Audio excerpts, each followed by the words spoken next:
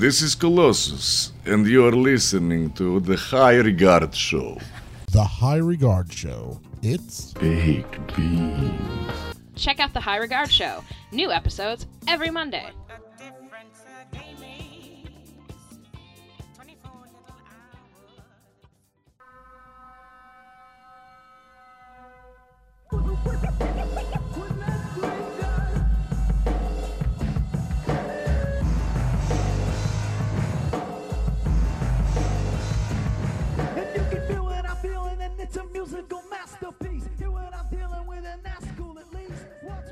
Hey everybody, I'm Tom, And I'm Nikki, and this is the High Regard Show. in which we talk about things we hold in high regard. Very high. High above Harlem. Way up on the third floor. Moving on up. Oh, it don't get better than that. No, sir, it doesn't. Welcome to show number 56, officially. As opposed to last week when it was show number 55, and I called it show number 56, because, I Moron. get kind of, Oh, you get ahead of yourself? a little out of myself. Not that you're a moron. Not that I'm a moron. Sorry, Nikki, there could be only one. So, apparently we have another guest this week. We do have another guest this week. We are just guesting it up. Are you happy about that? I am. I think if I had to talk to you the entire time, especially when you are in a mood as you were just before we hit record. Well, there's a lot of things going on right now. So, it put me in a mood. That's just what it is. Whatever. Okay. It is. That's fine. It is. But yeah, I've really enjoyed having. I'm gonna Mario Lopez all over you today. Good, because dude. I I don't even care. amped up today. You are amped up today because you get to sleep late tomorrow. I get to sleep late tomorrow, and you have no idea until you have to wake up at 2:40 in the morning and go to work. How good sleeping until like 7:30 is gonna feel. I'm probably going to be gone before you are tomorrow. I doubt it. I don't know. I have to be downtown for 9 o'clock in the morning. You have to be at work at 10, so I think I might be gone before you. Oh, well then it looks like you won, which is everything that you always strive to do. So That's it. And I'll just go home and I'll be like, I'm exhausted. I'm so exhausted. So, listen. what? Why don't we get into your herd? Okay. Because that'll put you right on the pedestal. You have your own little thing going. My 1 minute pedestal. You have your own little thing going. Why don't My you little- treat yourself to a segment? Why don't you? My little nook of the High Regard Show before Tom barrels over all of it. My time's coming. Go on.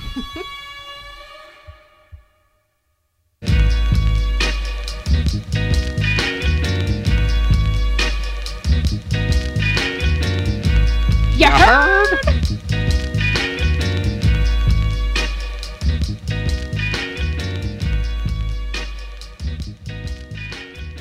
So, this week's You Heard goes in line with the comedy album title that the comedian that we're talking to has.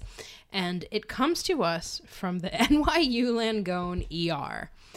I know that place. Yes, I think I know that bitch. Where we paid a lovely visit 2 days after your surgery, your bariatric surgery, that we've been talking about in Roly Poly Rory. And this gentleman is in the cubicle next to us, and the nurse asked him, and he was older. He sounded very much like my father, very conservative and just curmudgeon-y, Yes, I know curmudgeon. You recognize curmudgeon-y. I have experience with curmudgeonry, yes. He was literally my dad. And the nurse asks him, and I quote, "Do you do whippets?" Oh, I remember this. And I was completely drugged up, and I was like, wait, someone's doing whippets? And we both look at each other, and we're just like, okay. And I inch closer, and I take out my little notepad, and I'm in my phone, and I'm typing up this guy is going to be a comedy goldmine. And was he? I got another one out of him. Yeah. One other you heard out of him. But he wasn't, as soon as she was doing, I don't know what whippets are. Yeah. What is I a don't know whippet? what a whippet is. Have you ever done a whippet? No, that's ridiculous, man. If I'm going to ruin a can of Whipped cream. whipped cream, you better damn well believe I'm getting the whipped cream out of it first. Seriously, that's insane. I love whipped cream. I wouldn't waste it on a whippet. That's ridiculous. I had a friend once that, like, like a group of people were doing it, and my friend, like, I looked up at him and he was doing it and his face turned completely blue. And I, of course, was in high school, so I, of course, was high as a kite. And I, like, looked at him and I thought his head was going to explode, and I started, like, losing my shit. And I'm like, I will never do a whippet. I just don't get it, man. I don't understand. Like, what? You're just ruining, like, one of the best parts of a dessert. Yeah, like, why would you even? I don't get it. But I don't know. I think I would hang out with people who do whippets and just be like, give me all the whipped cream, and then this way you don't waste it. Yeah, like, that's crazy. But if you use all the whipped cream, does it, like, wipe away the power of the whippet? Like, what's a whippet supposed to do? Isn't it supposed to just, like, expand your brain for 2 seconds and then go away? The hell do I know about it? All right. Well, that was this week's You Heard.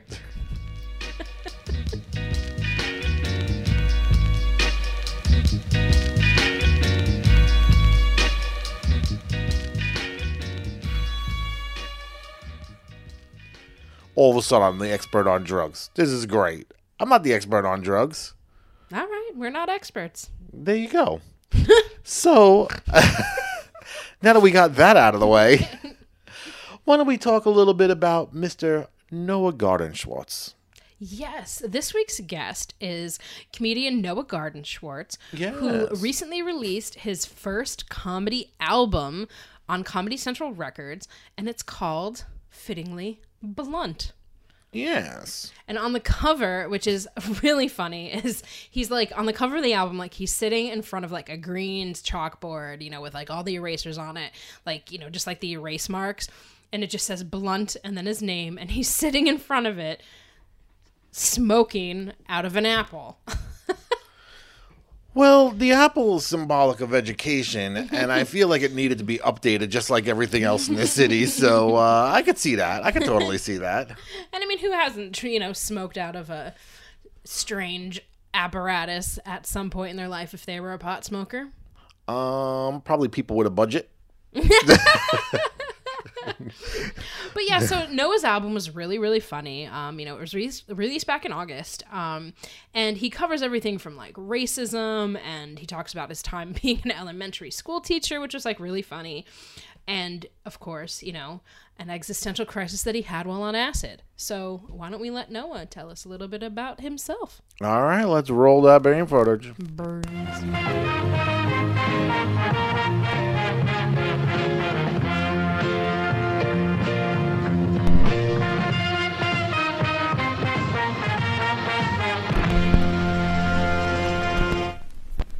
Thanks so much for talking to the High Regard Show. We really, really appreciate it. And we just listened to Blunt, and we really, really liked it. So, let's start with that. It was released on August 26th. How did the album come about, and how long was it in the process? How long was the process of coming up with the act that we hear on the album? Well, so first of all, thank you for listening to it, and I'm glad you enjoyed it. I recorded it in January, and it came about just by I did an hour-long show at a place called The Creek in the Cave, which is one of my home clubs in New York. Mm-hmm. And I basically took the hour-long recording of that show and sent it to Comedy Central and let them know that I was interested in doing my first album this year. And very fortunately for me, Dara Frank, the woman who's in charge of the recording of Comedy Central, liked the album, and so she agreed to record it. And so over the next few months, we kind of went back and forth over places to record it and when I would do it, and we decided to do it in New York in January. And as far as the amount of time it took to create the material, it was the first album I've ever done, and I've been doing comedy for about 8.5 years, so it's kind of like a best-of collection. Obviously, most of the material on there was not from when I first started. It takes years and years in comedy before you actually have jokes good enough to make it onto a recording. But, I would say the process of getting the material really was about 8.5 years of doing comedy. Wow. And how has the reception been so far? So far, it's been good. Fortunately, all the things that I've read or heard have been positive, but most of the feedback that I'm getting is from people I already know and are friends with. So I'm kind of built in with a home team in that regard. But the objective reviews that I read from people who didn't know me seemed to like the album, which was good. Awesome. And right around the same time as your first comedy album was coming out, you appeared on Conan, which happened on August 22nd. What was that whole experience like for you? I mean, honestly, it was a dream come true, years in the making. I've always wanted to do Conan, and so to get the opportunity to do it was amazing, and to be able to do it the week that I had the special and the album coming out, so I actually had something cool to promote, and to just see Conan holding up my album, it really was surreal. It was something I'd always dreamed of doing, and it ended up being a better combination of events than I ever could have planned if you asked me. But that said, by the end of that week, I was just exhausted with self-promotion, and I was just kind of sick of myself. I was tired of my own voice. I was tired of my own face. And I felt very grateful for all the support that I got. But by the end, I just wanted to go away and leave people alone for a while. Well, that's kind of refreshing, because usually, comics are pretty, self-promotional. So that's very refreshing to hear that you kind of just wanted to get out of the world for a little bit. That's very interesting. Yeah, I mean, I love all the support, but I hate the self-promotion. I know it's a necessary evil in comedy, but I really do. That's one of the things about comedy that I could do without. And, before you were a comic, you were a journalist, a day trader, an elementary school teacher. How did you decide when did you know you were funny? And then how did you decide to pursue a career in comedy? I mean, I knew I was funny. I grew up in a household that enjoyed humor. I just grew up in a big, crazy, loud Jewish family where we all made each other laugh. So, I mean, humor was just kind of a part of my upbringing. And then in school, I was always a class clown, but even through growing up in a funny family and kind of being the funny kid in class, I never in a million years would have guessed that I would become a stand-up comedian. It almost just happened accidentally, where I've always been creative and a bit of a writer. So my senior year in college, I started doing open mics with jokes, honestly hoping to get hired to write for someone else. Even when I started doing stand-up comedy, I didn't plan on being a comic. And then it just one thing led to another where after I got more comfortable on stage, I started doing it. And then I think because I didn't always love the performing aspect of it, I took a break from all those other jobs that you named, and it was actually stepping away from the stage and doing those other jobs that made me realize how much I missed comedy and how much I loved it when I was doing it. And that's kind of when in my mind I decided to go full force with the comedy going forward. Okay. And who were your influences, especially when you were growing up? Like who do you remember watching that where you were just like, wow, that's kind of, I could see myself doing something like that? So growing up, I mean, I grew up absolutely worshiping all of Chris Rock and George Carlin's HBO specials. Those were the earliest examples of comedy that I can remember just being blown away and not even thinking, wow, I could do something like that. I would watch them and think, wow, I could never do something like that. It was just comedy at such a high level that it really fascinated me. And oddly enough, my crazy loud Jewish family, we also, when I was a little kid, used to gather around, and for whatever reason, as a family, we would watch Def Comedy Jam together on HBO. So that was kind of an influence of myself. And then, as I got older and found my own comedic taste, I obviously was a huge fan of Dave Chappelle, Mitch Hedberg, Dimitri Martin, Tig Notaro. Those were all comedians that I just really, really admired what they did on stage or their joke writing abilities. And so, I never looked at them and tried to be them, but those are the comedic voices that kind of formulated my appreciation. Well, I guess Def Jam, will help you prepare for the Apollo that you have coming up in December. That'll be Yeah, I don't know if there's anything that can prepare you for that. But. And, what do you remember about, your first stand-up set, whether it was like an open mic or, because, I've been to open mics in New York, not participating, but I've been to them, and, man, I don't know how people do it. So, what do you remember about your very first set?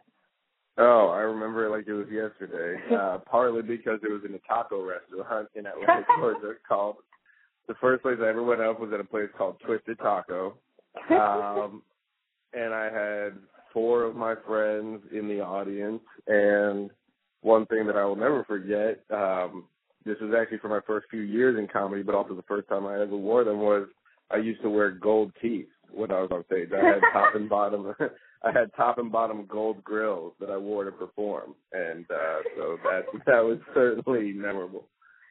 Oh my god. Well, I hope to share with fans because that would be Oh, fun to see for sure. I've got video of it, and it is to be determined if it will ever be released for the public. And what's your writing process? Is it something that you do every day? You know, are you like one of those people that carry a notebook with you to just see the crazy things that you see? You know, riding the New York City subway. You know, what's that process? Yeah, I mean, I am one of those people who always has something to write with, whether it's a notepad or my phone. I mean, I am always prepared to write an idea, but I really wish I was able to be more disciplined with my writing. Like, I can't just sit down from 12 to 5 and be like, okay, now is when I write. You know, I have to write when inspiration strikes me. And specifically because my jokes are really based on my life and not like, you know, I'm not much of a like one-liner joke writer about just silly things in the world. I pretty much all my jokes have to do with things that happen to me. So really it's just as things happen or as I'm inspired to write a joke, I always make sure to write it. Like I am very good about not wasting time with an idea. If something strikes me, I do make sure to write it down so I have it. But I don't have like a set schedule to write. It's really just when inspiration strikes, whether that's 2 o'clock in the afternoon or 5 o'clock in the morning. You know, if an idea comes, I make sure to get it down. You know, you've been in New York now for, 3 years. What was the biggest adjustment you had after moving here? Because, I'm sure it's a little different than, living in Atlanta, So what was the biggest adjustment that you went through? Yeah, I mean, honestly, the first 6 months, comedy is incredibly difficult in New York, and the big adjustment there is, for the most part, you shouldn't be moving to New York to do comedy unless you're already kind of one of the big guys in the city, big guys or big girls that you're in the city that you're coming from. And so the biggest difficulty and obstacle when you get there is just kind of checking your ego, because you're used to being the big fish in a small pond, and all of a sudden you're just a nobody in this huge city with the best comics in the world. And so you go from headlining your local shows to waiting to get up at an open mic where no one knows who you are and no one cares who you are. But that's to be expected. That were all things that I was prepared to deal with when I moved to New York. What I wasn't prepared to deal with, and the biggest obstacle, is just life in New York. Little things like having to do your laundry and realizing that you have to carry 20 pounds of dirty clothes a few blocks away to a laundromat and wait for it to be done, as opposed to doing it in your house or having a car to drive somewhere. It's just honestly the most difficult part about doing comedy in New York is at first just learning how to live in New York. Right. Yeah, that is a big adjustment for sure. And how do the audiences and the way that you would present to the audiences in, Atlanta and New York differ? No, the jokes that I tell, I'll tell anywhere. There are obviously certain jokes that work better, not necessarily in certain cities, but just based on the audience that comes in. If it's an old audience, young audience, black audience, white audience, that tends to change the reception that my jokes get much more than the actual city that they're in. The one thing that is kind of different about New York than anywhere else, though, is in New York, because you can kind of just be a New York comedian and perform for New York audiences, you can kind of develop a tendency to write New York-centric material that no one else gives a shit about. Like I can have 5 or 10 great minutes on the crazy people in the subway, and then when I go perform in Des Moines, Iowa, no one gives a shit about that. Right. And so you just kind of, it's okay to have that material because sometimes it's fun just to do well in New York for the sake of doing well, but you also have to realize that a lot of times when you write material that New York inspires, it's not necessarily going to make it into your act as you travel. And, speaking of traveling, you're on the road a lot this fall. What is your favorite thing about being out on the road and touring? My favorite thing about being out on the road is honestly just feeling like you're doing it, like you're living the dream. When you're doing those open mics with gold teeth in your mouth at a taco restaurant on a Tuesday night, you dream of being able to hit the road and getting paid to do comedy. And so it's really nice to kind of check in years later and just be grateful for how far you've come. It's always nice to see new cities. It's really cool to meet new comics and meet new people after the shows, hopefully gain a few fans while you're there. So, there's a lot that's great about doing the road, but it's also difficult to live out of a hotel in a suitcase and not have home-cooked meals and, fly. Traveling has its own issues, but all in all, I wouldn't trade it for the world. I'm obviously much happier being on the road and dealing with all that than not working. Right, right. And, you know, we talked to a lot of comedians. We've spent a lot of time in New York's clubs the past year. And one thing that it seems people are really not laughing about is the election. When in past years, you know, presidential election has always been fodder for all types of comedy. Why do you think that is this year? And do you ever, you know, get political, or do you kind of stay away from that? I think part of the reason it's not so hit on this year is because it's so much more in the media and social media and so present with so many opinions coming from all angles that it's just like, even though comedians might have a more interesting or more humorous slant on it, it's already just kind of played out and people are sick of hearing about it. And comedy now is kind of a break from all that, as opposed to hearing a comedian talk about what you've heard someone else talk about all day. Right. It's also entirely possible that because, I mean, politics is obviously always divisive, but it seems to be a little bit more divisive than ever before. And so just kind of the risk you run of creating bitterness or negativity in the crowd as you talk about something is a lot different than before. But as for me, I never get political just because I don't really do humor based on current events or topical news, only because it has such a short shelf life, you know, and that's not just politics. In general, whenever there's a big news story, I don't touch it for a lot of reasons, one of which, like I said, because in a month it's going to be irrelevant, and I don't like spending a lot of time creating a great joke that I'm never going to be able to use after a month. And also, if it's that big of a news story, you just have to assume that 15 million other people are talking about it, and I just don't like being on stage talking about something that the comic before me or the comic after me might also be talking about. Right. No, that's definitely understandable for sure. And finally, on the cover of Blunt, you know, and on Blunt, you're very open about smoking, and you're seen using an apple as a smoking apparatus. What is the most MacGyver thing as a smoker that you've had to create to smoke out of? Okay, so when I was in high school, my friends and I really MacGyvered the shit out of one thing. We took a 2-liter Mountain Dew bottle, and then we hollowed out a Crayola marker and stuck the hollowed out marker into the side of the bottle as a carb. And so we smoked out of the marker and put tinfoil over the top of the 2-liter bottle to be the bowl, and we made a huge gravity bong out of this Mountain Dew bottle. Nice.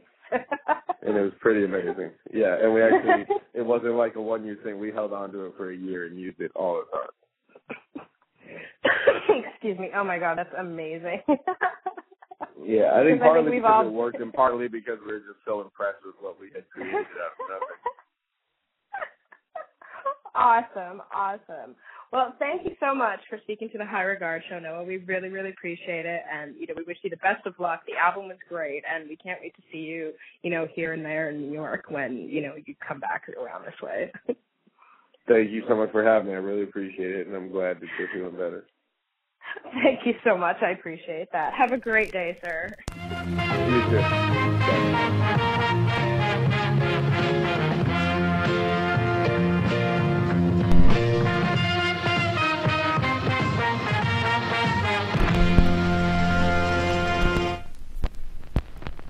And there we have it.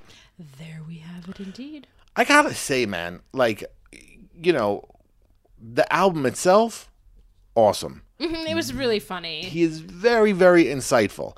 Some of the jokes, I gotta say, I was like, oh, he's crossing that race line. But not quite. Like, he just gets right to the edge of it just to make it funny enough, and then he pulls back. Dude, he's a Midwestern Jew who performed in the comedy clubs of Atlanta while wearing gold teeth. Oh, that I know. I heard about the whole taco stand thing there. He was like, you know, like doing his first stand-up routines. And I gotta say, I'm kind of glad that, like, when I did my very few, like, open mics, they were all downtown in Manhattan and not, like, in taco stores, like, in some weird location. Because I feel in a case like that, if you don't put gold teeth in, you look like any other customer at that point in time, just rambling crazy shit, right? So you know, you and I discuss, you know, big fish, small pond versus, you know, small pond, big fish which all is the time. definitely what he talked about, you know, kind of coming to New York from Atlanta, where he had made a name for himself, like in a really, you know, in a pretty hard area to, you know, come up that way as a white Jew from the Midwest, you know? And it's weird that he went via way of Atlanta in order to get to New York. Like, I feel like that's like the long route. I hate when people say it, but like Atlanta is like a hotbed, man. It's become like a movie capital, like the South. Like it's a hub of movie making now because it's so cheap to film like in the surrounding areas and stuff. Like it's a hotbed that, you know, is kind of like this tiny little like Hollywood entertainment hub now. So you're saying Hotlanta isn't just a clever name? It isn't, and I hate that. Like, I hate when people, like, make names like that. Like, I hate, like, Beantown for Boston, and, like, we had a place in Pennsylvania called Williamsport. Hold on. Beantown for Boston makes total sense. Well, because of the Boston baked beans, like the Big birds. Yeah, that makes sense, I guess. Every least. time, like, we do say, like, you know, roll that fabulous bean footage, I do think of Boston baked beans. It's not those kind of beans. I know. But it makes me want those kind of beans. Yeah. Definitely not on the list of approved foods, No. but would love to have them. No. But anyway, back to Noah. So, like, you know, I guess it would be for somebody who's a comedian to be a teacher would be like almost a perfect job.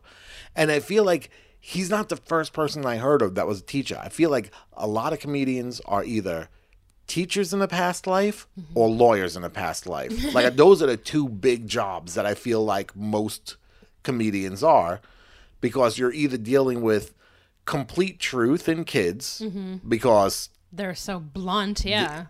or literally there's a little plug. That was a little plug for you, Noah. That's right.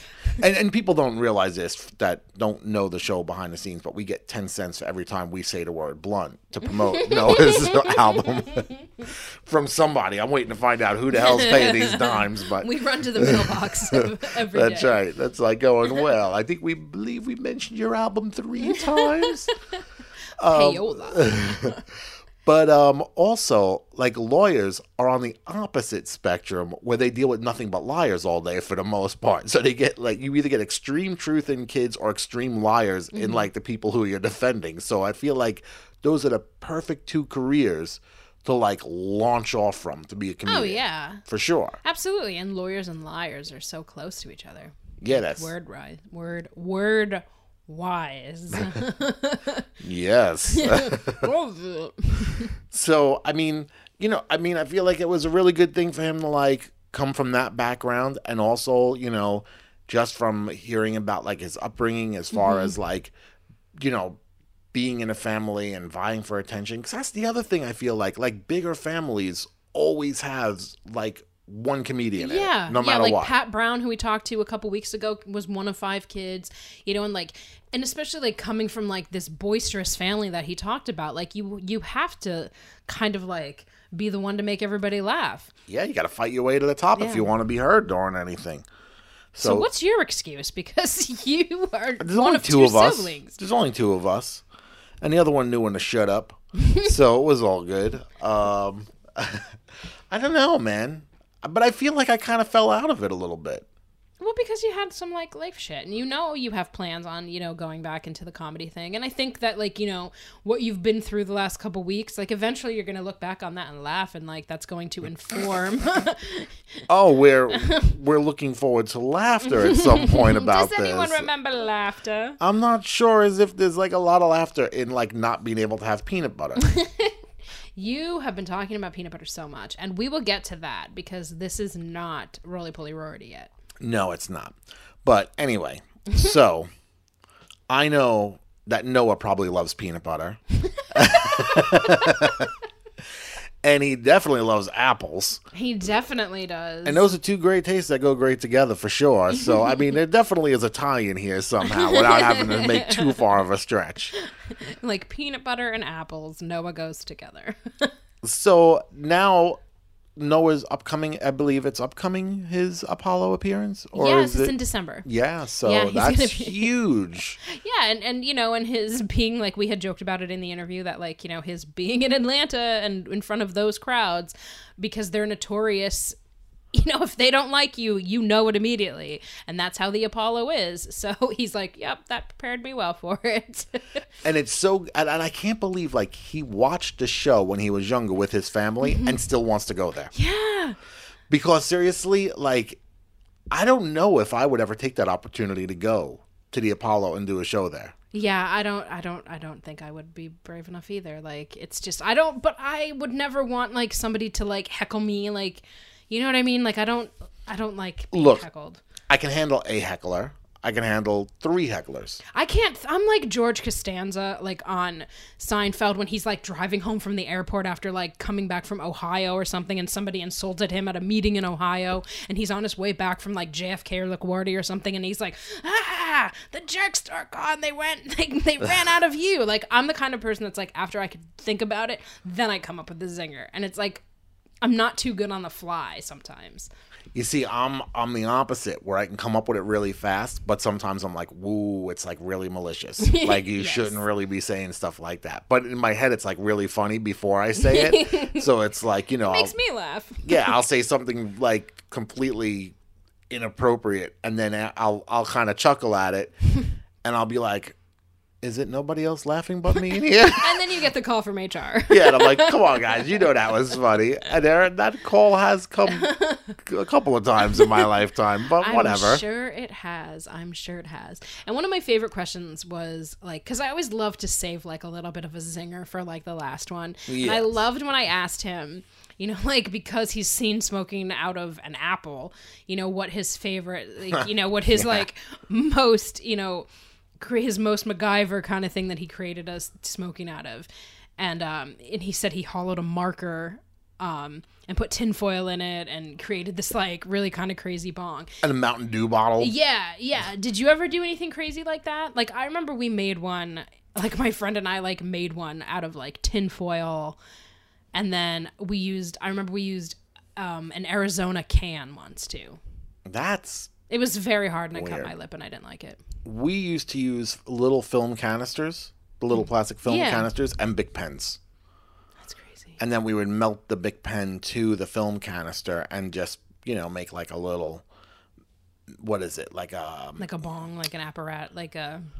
Well, it was more like aluminum foil like that, where it would kind of just like hang down and then put like small holes in the Yeah. bottom of aluminum foil, and we would just, but yeah, it basically make a bowl out of it by the time it was all done, and then you would just be able to clip the top on so it would hold anything in. Yeah. But we would just use it and then throw it away, and that would Yeah. be the end of it, you Yeah. know. But for the most part, back then, man, like it was a different time. It would just be everybody would have papers, so you would just roll joints.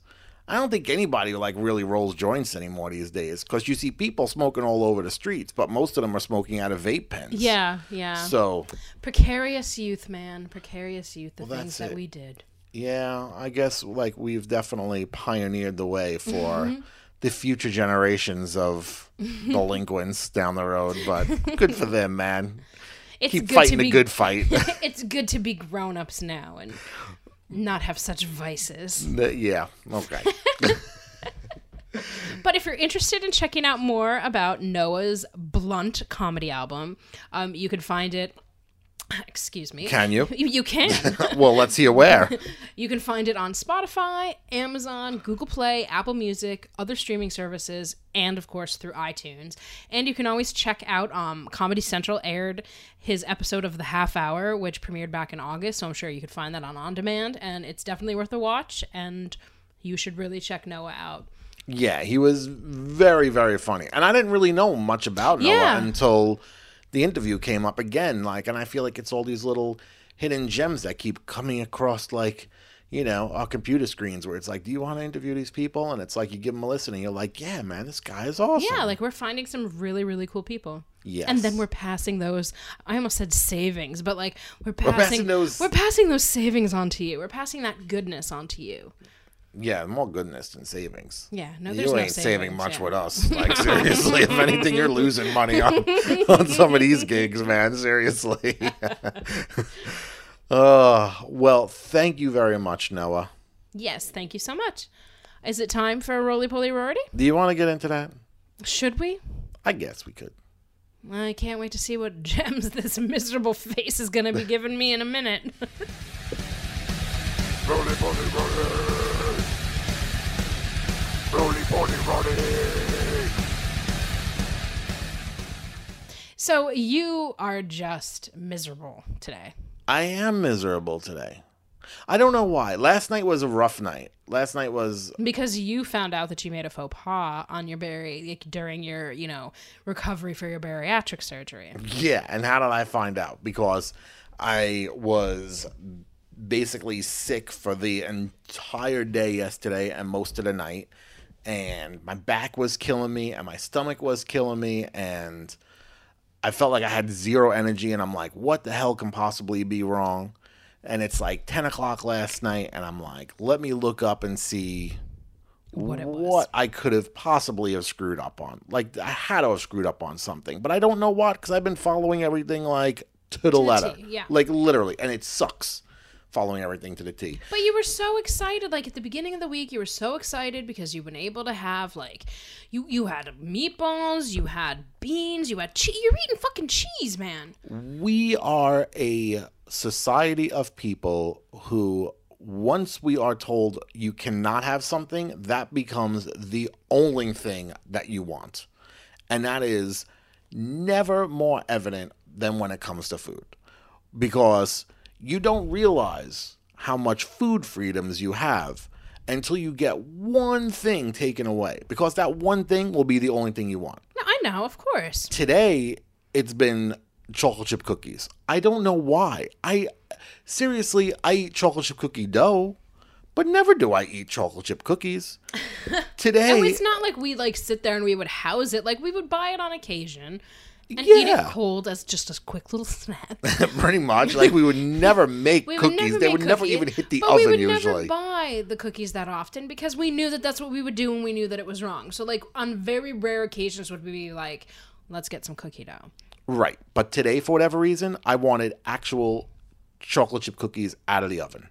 And I'm like going, man, I can taste chocolate chip cookies the whole day today. Like, this is what it's been. And I'm like going, and I don't know why, because seriously, like we said, they would never even make the oven usually if we bought cookie dough. And here I am, like, just like wanting that one thing.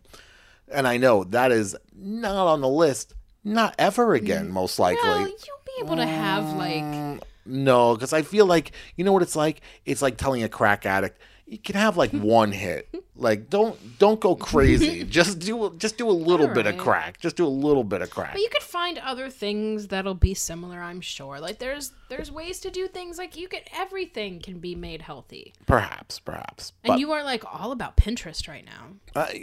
only over the last 2 days, because then I had to like start searching out like, what the hell am I gonna do to fix the problem that I did, which was the eating of pineapple.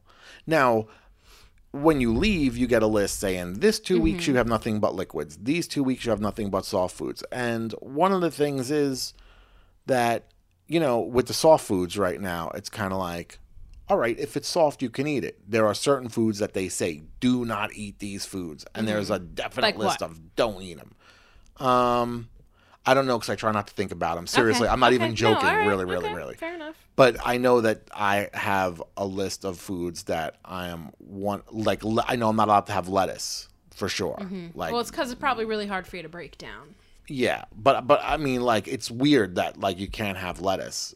I know I can't have beef for sure For quite some time, yeah. for I think 6 months to But a you year, can have meatballs right now as long as they're, like, mushed which is up. weird because Yeah. it's made with meat. But so you can have pre-made meatballs, but But it's can't not a have steak meat. because a steak is a different process of breaking down. Still very weird to me, though, because it's kind of made out of the same elements. Like, I would think you can't have meat, you can't have meat. Then why can't you have a burger? Because that's soft. Basically, a meatball is just a burger with breadcrumbs in it. And I'm not allowed to have bread either. So it's kind of like you're really double breaking the rules saying I can have So this. then mash one meatball into a tiny little slider and make your homemade ketchup that you made that time and put that on it. You could do that. Can't make a slider because can't have bread. So you there's don't the have other to have thing. bread. It's not Well, the then it's not a slider. It's It's just a not- meatball with But stuff what I'm on trying it. to say is that it's not like when you think about having a burger, you're not thinking about, oh my God, I really want the bread that goes with the burger. You're thinking about the burger. Of Yeah, I the want the burger. meat of the So burger. like, just have the meat without, like we used to get with a salad. You know? Yeah, perhaps that's coming down the road. I see that like right now, nothing that we say is going to be It's not gonna anything. help. Like you are absolutely miserable. yeah. So why don't you talk a little bit about some of like the food that you were able to have during this mushy phase? Well, I thought I was able to have the pineapple. Yeah, well you couldn't. And that's what I found out last night. I was mixing pineapple with cottage cheese. Now, I know you hate cottage cheese. Cottage cheese is so disgusting. Cottage cheese is a definite comfort food for me because it always reminded me of my grandmother. Because my grandmother, who was very overweight growing up, and she had a lot of heart problems and stuff like that, and she would always be on these diets. And cottage cheese was one of the staples that she used to have. And I remember her putting things like cinnamon in it and cocoa powder in it. And, Which you can have. Like you can oh have yeah, those things. I could totally have those things. But I was like craving pineapple.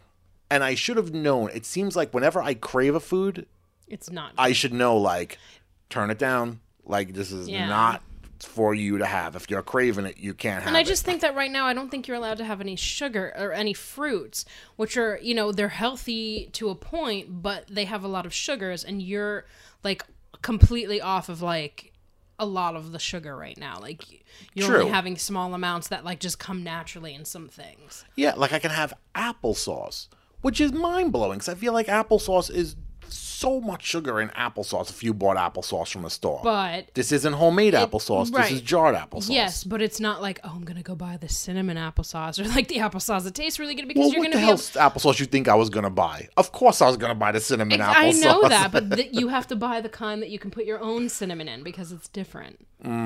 Well, that's not the good kind. But anyway, I'm thinking Mm-hmm. applesauce.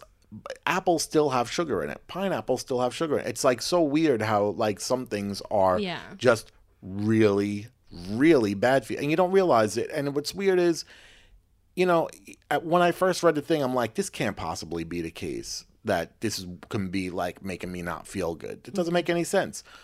But the reason I think that is because I'm like, I have 4 tablespoons of food per serving. That's what I have. And I usually have 2 meals a day, and that's it. So today I woke up extra early. I'm hoping to get 3 meals in just to get some more energy. But if you're only eating 4 tablespoons of food and 2 of them a pineapple, that means half of your food intake Is is not something good you're for not you. supposed to be Yeah. having. And then that's what I'm thinking last night, like, holy crap, like I really screwed up for like, 2 days now just eating nothing but pineapple and And I feel like you're kind of turning into like little Tyler Durden because one of my biggest struggles with her is that like she'll want something and be like, I want to do this for lunch. And when I'm thinking like, okay, we have to get her something for lunch, it's like, okay, that's what you're going to have for the week because like we're not going to get you something different every single day because it doesn't work like that. So like she'll have something for like a day or two and then just be like, I'm over it. And you would not shut up about tuna. Like leading up to last week when you could have tuna and eggs, you were like, I can't wait to have this. I can't wait to have this. And then like you had it once and like that's it. actually no. I had 1 can of tuna lasted me for 3 meals. So I had it 3 times for a can. And I actually had 3 eggs to this point. But the problem with it is that like the cottage cheese is something that I had for the last 3 days in a row and something that I would have continued to have had if I knew the pineapples weren't screwing me up. So then you find something else to put in it. But the problem is that wasn't giving me like any acid reflux or anything like that. Like, so the noodleless lasagna tasted fantastic. Loved it.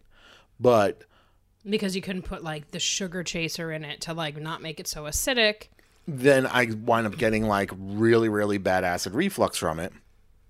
I have a hard time digesting it because instead of just, getting to my stomach, it's just kind of hanging out and burning Yeah. in my throat. And then after that, it's kind of like, well, Jesus, man, I made enough of this to last me a month because, like, seriously, like, if you make 2 cups of ricotta cheese mixed with sauce, mozzarella, and 4 meatballs, tiny meatballs, that literally has been in the refrigerator for a week now. Yeah. Because it's such a little bit, but it hurts so bad after eating that. Well, then maybe we need to find, like, I'm sure that there's some kind of, sauce out there that has, like, some kind of low acidity. They make orange juice that's low acidic, so perhaps we could look into that. Perhaps we can. But I think that's, like, mostly the main thing right now is that, like, it's kind of like, yeah, I got a lot more doors open and, the food that I have, like, it definitely tastes good. It just isn't necessarily easy to digest, which makes it kind of like a curse because you're like going, damn, I can have this There's shit. only a certain amount that you could have. But I really can't have this shit. Like, technically I can have it according to the doctor, but body-wise it's kind of like it's going to reject it. Well, so. yeah. And it sucks because it's kind of like, you finally got this list of things that you can eat, but what are you going to do with this stuff if it, if it kills you? You can't really do anything with it, so. All right, well, we could find other things, and by this time next week, you're going to be on a whole different diet anyway, so. Cannot believe At it. least it's just just 2 weeks. It's not like you have to stay on this for 6 months, because that would be a bit much. Right. And I mean, and there's a whole bunch of foods out there that, you look in these groups and it's kind of like, and you can have this and you can have this. But nobody puts time frames up, so you're like going, I can't have bread, but maybe I can have cloud bread. It looks good, and even if it doesn't, have any taste to it, at least it's something that holds something together. Right. So if I have tuna fish, it's like, I'm having a tuna fish sandwich as opposed you to... can trick your mind almost, yeah. Right. So, I don't know, it's getting there. Thank God for Halo Top ice cream is all I gotta say, because that is the number one thing where it's kind of like, it doesn't bother my stomach. 5 miles to get Halo Top ice cream. And if you guys don't know about it, it is like this amazing brand of ice cream. So good. It is there's like a bunch of different flavors in the city, which the city that has everything. It's extremely hard to find. Like only certain places have it. You can order it online. Yep. So Google Halo Top ice cream, but they have like really like a bunch of like different flavors, and it's not just for people with who've had bariatric surgery, but like a lot of like diet bloggers and Instagrammers that I follow like swear by this because it's high in protein. Everyone has like 24 grams of protein, and which I think is of most importance to us, yes, to people like us, is of course it's a pint, so it's the size of like a Ben & Jerry's ice cream, and the entire pint is 240 calories. I don't know how. And it's like, but certain flavors go up to like 300 and something depending on like what you get. I think 320 is the highest. Yeah, I don't know exactly what the thing is, but like it's like you can eat the entire thing, and it's 24 grams of protein, which is like way more protein than you get for like a lot of things that when you think about it. And the chocolate so far is my absolute favorite. It's so creamy and so good. The chocolate's really good. We got lemon cake, which was really good. I think, and I've only had a spoonful of it, I think the mint chocolate chip is going to wind up being my favorite. Yeah, it's really good, and it's a white mint chocolate chip, if that like matters to anybody out there. I know some people it matters to. Some people just have an issue with mint. I'm like, I don't care what color it is. I'll eat you. Mint chocolate chip is going down. So I think that's the plus. Is that, I mean, there are definitely good things. The menu definitely does change every 2 weeks. So just when you're like going, man, I'm frustrated, I want to like throw something through the window, it's kind of like, all right, you know what? I got one more week of this shit left, and then it changes up again. Yeah, and there's definitely like a lot of options that you could have now. I mean, because like you could have, a nice piece of fish. You just have to like mash it up or, Right. And puree it, which is gross, but then you get these instances like the other night where we totally get screwed, where it's kind of like, I can have a bisque. I can have like a seafood bisque if I want. And I'm like, and you were like going, oh my God, look at this. There's a place online that delivers, and they have like I came a home from work and I bisque. didn't feel like cooking.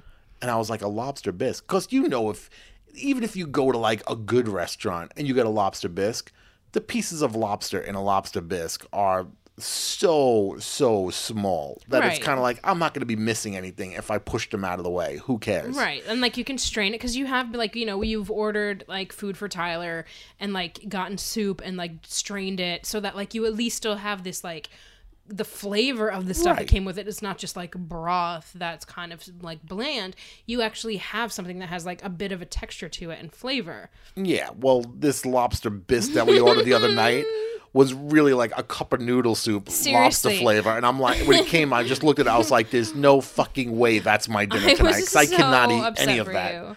I felt so bad for you. Because in that case, what do? You just look at it and you're like going, oh, I guess I'll just have the boiling water, which is the only part that I can really have out of anything that's in that container right now. Plus, it was over 1,000 calories for a cup of soup. No, that wasn't even the calories. It was the sodium. Oh, the sodium content. was over The 1,000. sodium was like 1040 milligrams, and I was like, what? Yeah, that's okay. I think I'll just keep all of this intact. Yeah, and just have your regular stuff. Yeah. And that would, I guess, conclude our Roly Poly Rorty segment because, I mean, anything else outside of this is just going to get me even more aggravated. And we don't want that because you are just a turd out there. Play the music. So how's the job going, Nikki?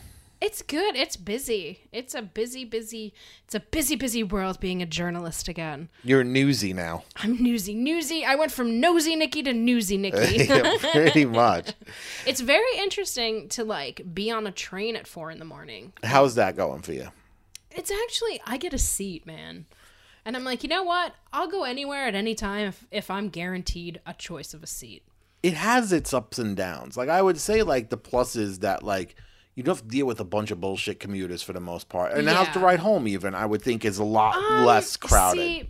See, Compared to 5 o'clock, if you get to leave at It 1. depends. If I leave at like 1 or 2, which is like, when like the shift is usually supposed to end. Supposed to.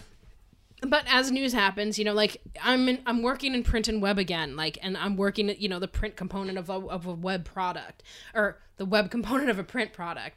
So I know that like that world is like, Right. my old job was the first job that I ever had that like, hey man, it's 8 hours, get out. Like I never, like that was like, what is this? Like I'm supposed to be here for 2 more hours. And they're like, nope, 8 hours.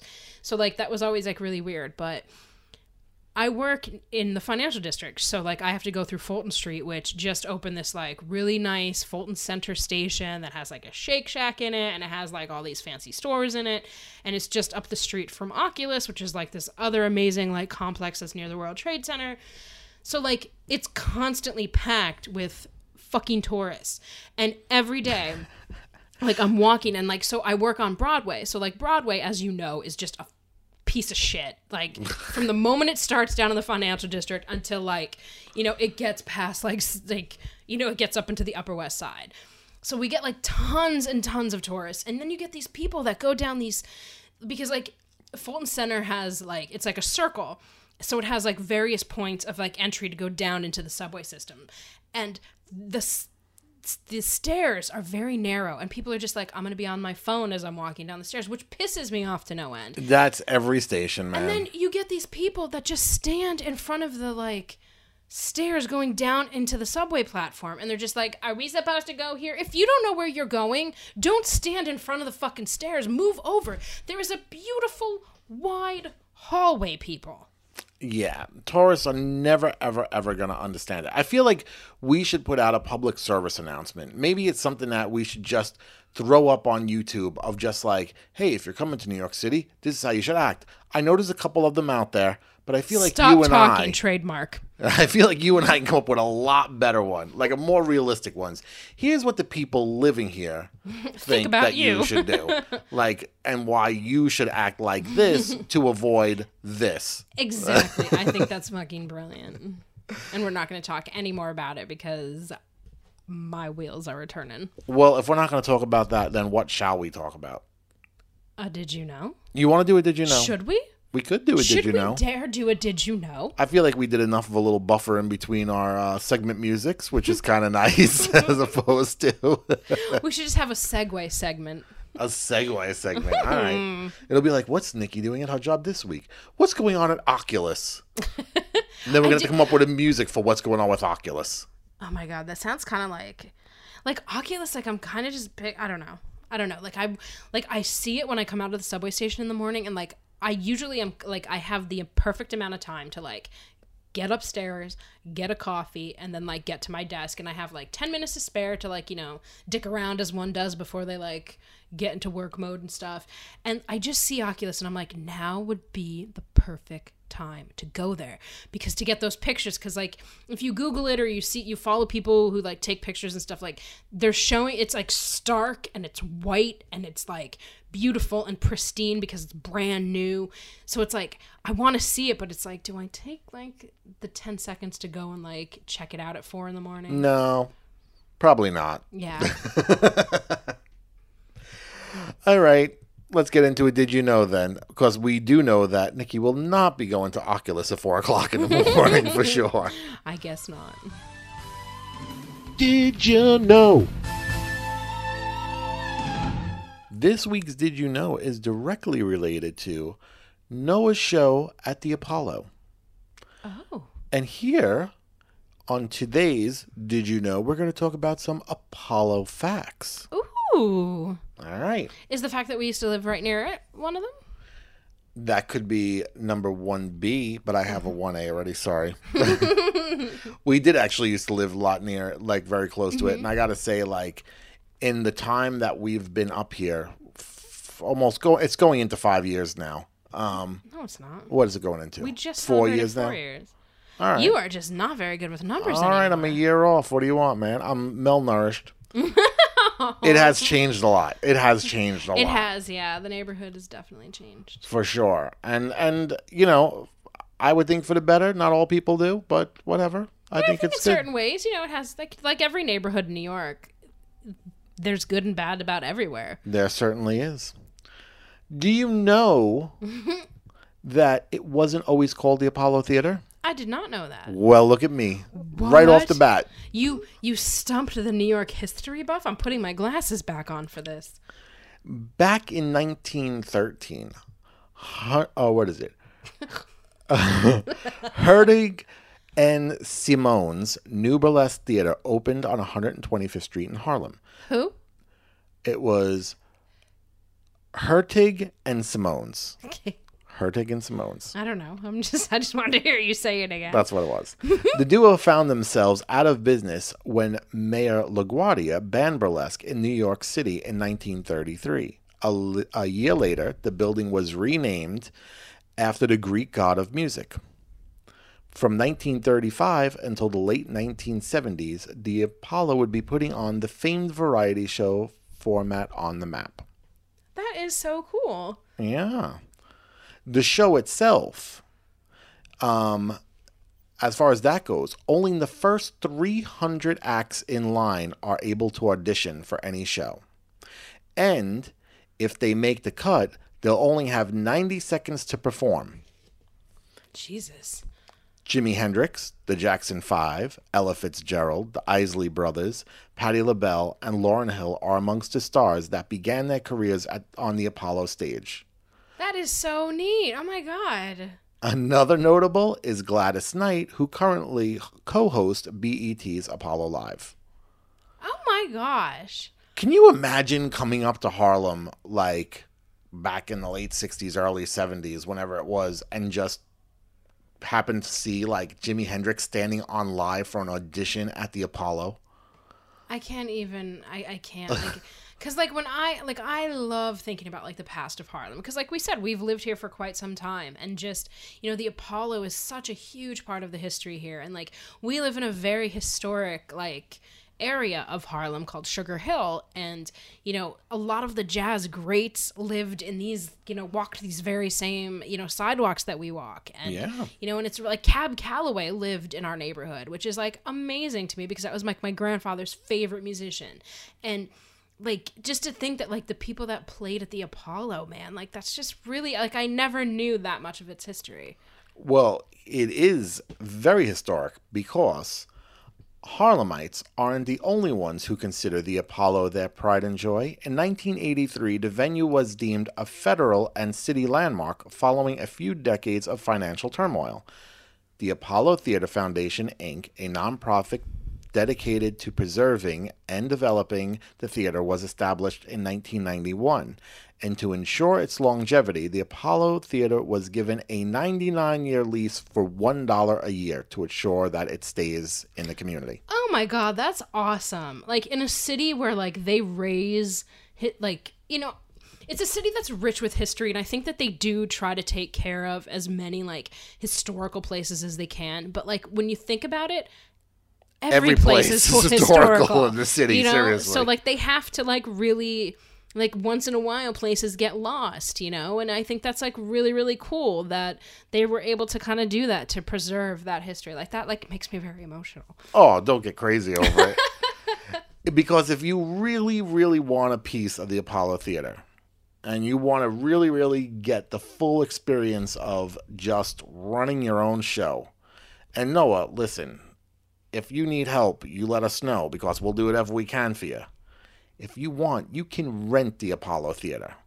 Oh my gosh. If you want to party with more than 1,000 of your closest friends, the Apollo Theater welcomes patrons to borrow their space for weddings, graduations, fashion shows, photo shoots, and more. Rates start at $1,000 and max out at $30,000 for the day. Oh my gosh. So there's hope for all of us to make it to the Apollo Theater. We'll do my 40th birthday there. Sure, why the hell not? Let's do that. We'll just fill it with puppies, and they'll charge us the full $30,000 and just put a puppy in every seat of the Apollo Theater, and you could just stand up there and eat cake in front of them. Oh my gosh. That would be the best birthday that ever was. And that would be the end of the Did You Know segment.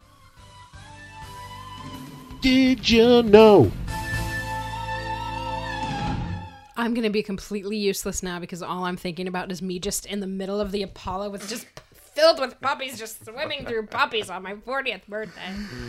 Oh my God. This is me developing your private hell. That's never going to happen. My private hell? Yeah, because it's never going to happen. I hate you. Wow. So that's our show, everybody. That is our show. Thank you so much to Noah. Yes, be sure to check out his album Blunt. You can find it on all streaming services and iTunes. And of course, we'll have links to, Yes. his album and, etc. and so forth. like and whatnot. You know what we do. Jesus Christ, we've been doing it long enough now. So yes, thank you to him, and thank you to you guys for listening. If you would like to learn more about our show, please check out our website at highregardshow.com, or you can email us if you want your suggestions or whatever the hell it is you Puppy want to picture. talk Send us a about. picture of your dog. Sure, send us a picture of your dog. We almost used that promotion for October, I think. We were going to do dress your dog up, something like that. We I don't didn't know. wind up doing it. Whatever. October's over, so move on. I know. So, anyway, if you want, you can email us at highregardshow@gmail.com. And you could always talk to us on social media where we share quotes from the show and photos and all sorts of goodness on every social channel as High Regard Show. That's it. I'm going to get myself some Halo Top ice cream. Good night, everybody.